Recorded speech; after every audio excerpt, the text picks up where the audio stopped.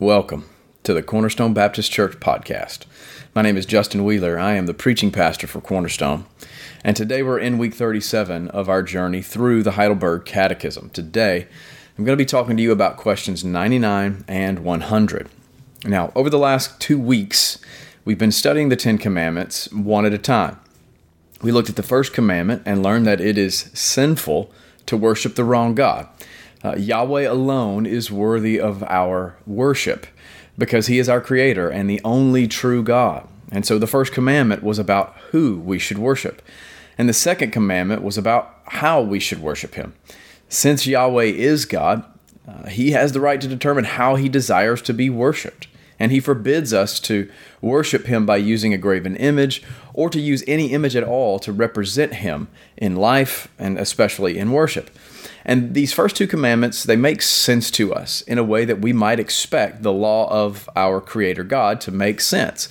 God alone is God. He wants us to have no other gods before Him. And as we relate to Him and worship Him, He has some particular ways in which He wants us to do that. Those things make sense to us.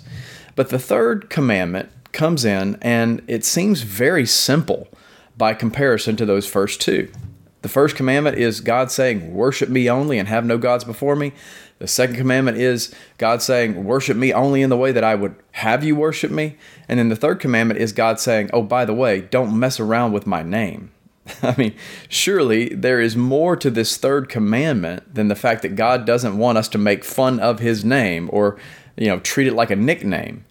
And in fact, when you do a little bit of a digging, you find that there is more to this commandment. So what does the commandment actually say? Well, the third commandment is stated in this way. In Deuteronomy 5, verse 11, it says, you shall not take the name of the Lord your God in vain, for the Lord will not hold him guiltless who takes His name in vain. Now, when you think of taking the Lord's name in vain, what is it that comes into your mind? I think one of the first things that comes into my mind is I think about the way that people use the Lord's name when they curse or when they swear, right? And most of you were brought up in a similar way. I was taught at a very young age that to take the Lord's name in the same breath with foul language was sinful. I absolutely believe that when we do this, we are, in fact, violating the third commandment, right? To use the Lord's name in a vain way means to use it in a way that's empty, to toss it out as though it doesn't matter. And oftentimes when we do curse or when we use foul language and we invoke the name of the Lord to do so, we are, in fact, violating the third commandment. But there are some other ways that you might think about violating the third commandment. I remember when I was in seminary, a professor making the claim that we often take the Lord's name in vain when we pray and use His name repetitively as though it were nothing more than a comma at the end of our thought. And you may have heard people pray this way. You may even pray this way yourself. Lord God, we just come to you today, Lord God, and we ask you, God, to just be with us, Lord God, and to help us, Lord God, to feel your love in this place, Lord God, and then on and on and on and on. And the point that the professor was making is that we're not actually reverencing the name of God when we do this. We're just throwing it out there in a way that almost reflects what Jesus told us not to do. Don't use vain repetition. Don't use empty repetition in your prayers like the pagans do. And sometimes we can, in an empty way, use the Lord's name over and over in our prayers that doesn't show reverence to God. It shows something else. And of course, a person's heart may be absolutely sincere when they pray in this way, but it may also reflect a lack of reverence and a lack of respect for the name and person of God. And the name and person of God, that is what the third commandment is all about. It's about the connection between the name of God and the person of God and the appropriate amount of respect that should be shown to both because they represent our Creator.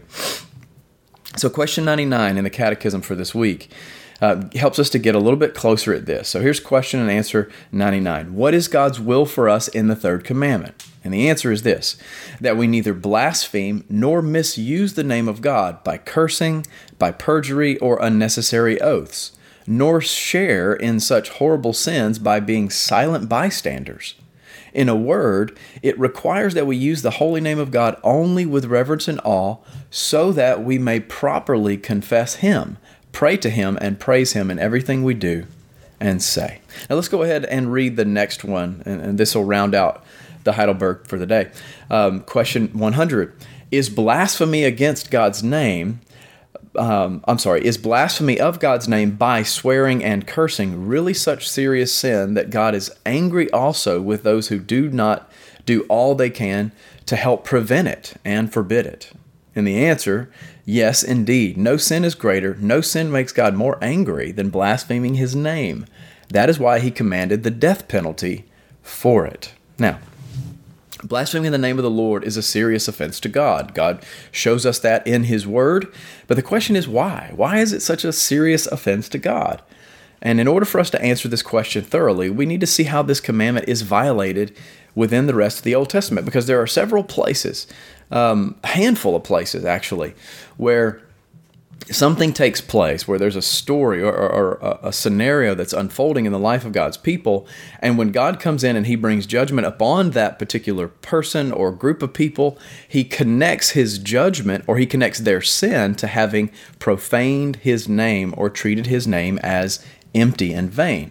And so I want us to look at just a couple of passages that help us to understand what it means to use the Lord's name in vain and in an empty way.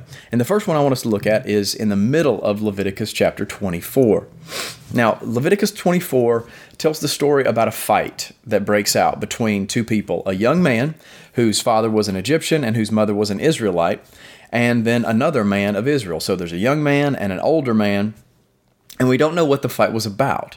But we do know that at some point in the skirmish, the young man cursed the name of God in blasphemy. Maybe like many of us, he lashed out in anger, right? I mean, he's in the midst of a fight, so he may have just, in the midst of his anger, he didn't exercise anything resembling self-control, and he cursed the name of God. He evoked God's name in a way to threaten or mock his opponent. And what we see in the actual text is that the people of God took it very seriously. They took this young man into custody, and they decided they were going to hold him in custody until the will of Yahweh was made clear to them. And then in the very next section, we read this. Then the Lord spoke to Moses, saying, "Bring out of the camp the one who cursed, and let all who heard him lay their hands on his head, and let all the congregation stone him.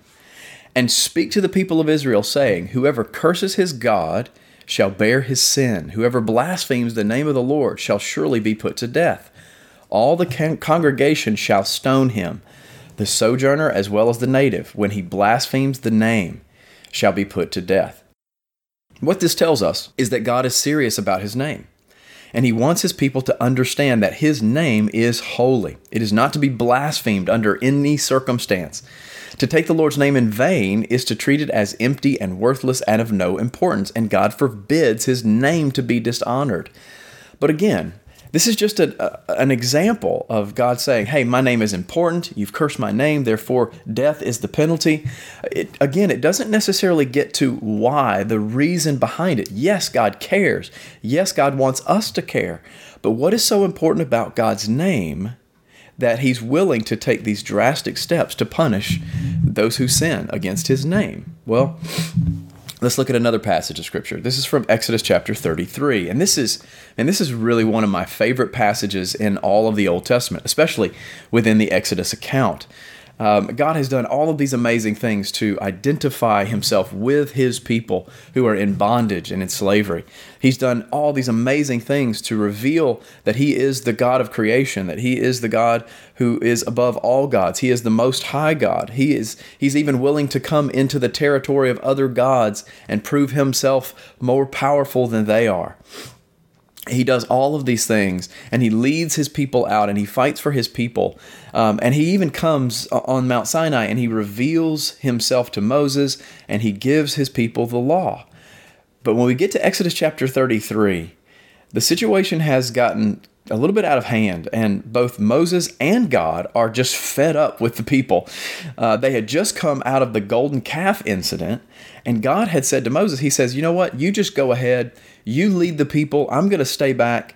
You just go ahead and lead these wicked people on. I'm not going to come with you, because if I come with you, I might end up consuming all of these people and destroying them all. Now that's what's going on in Exodus 33. And what follows is this dialogue between God and Moses that is just amazing. But near the end of the discussion, Moses makes a very specific request of God. He asks God to go with them. He asks God to be their God, but then he also asks God to show him his glory. So this is Moses saying to God, "Will you show me your glory?"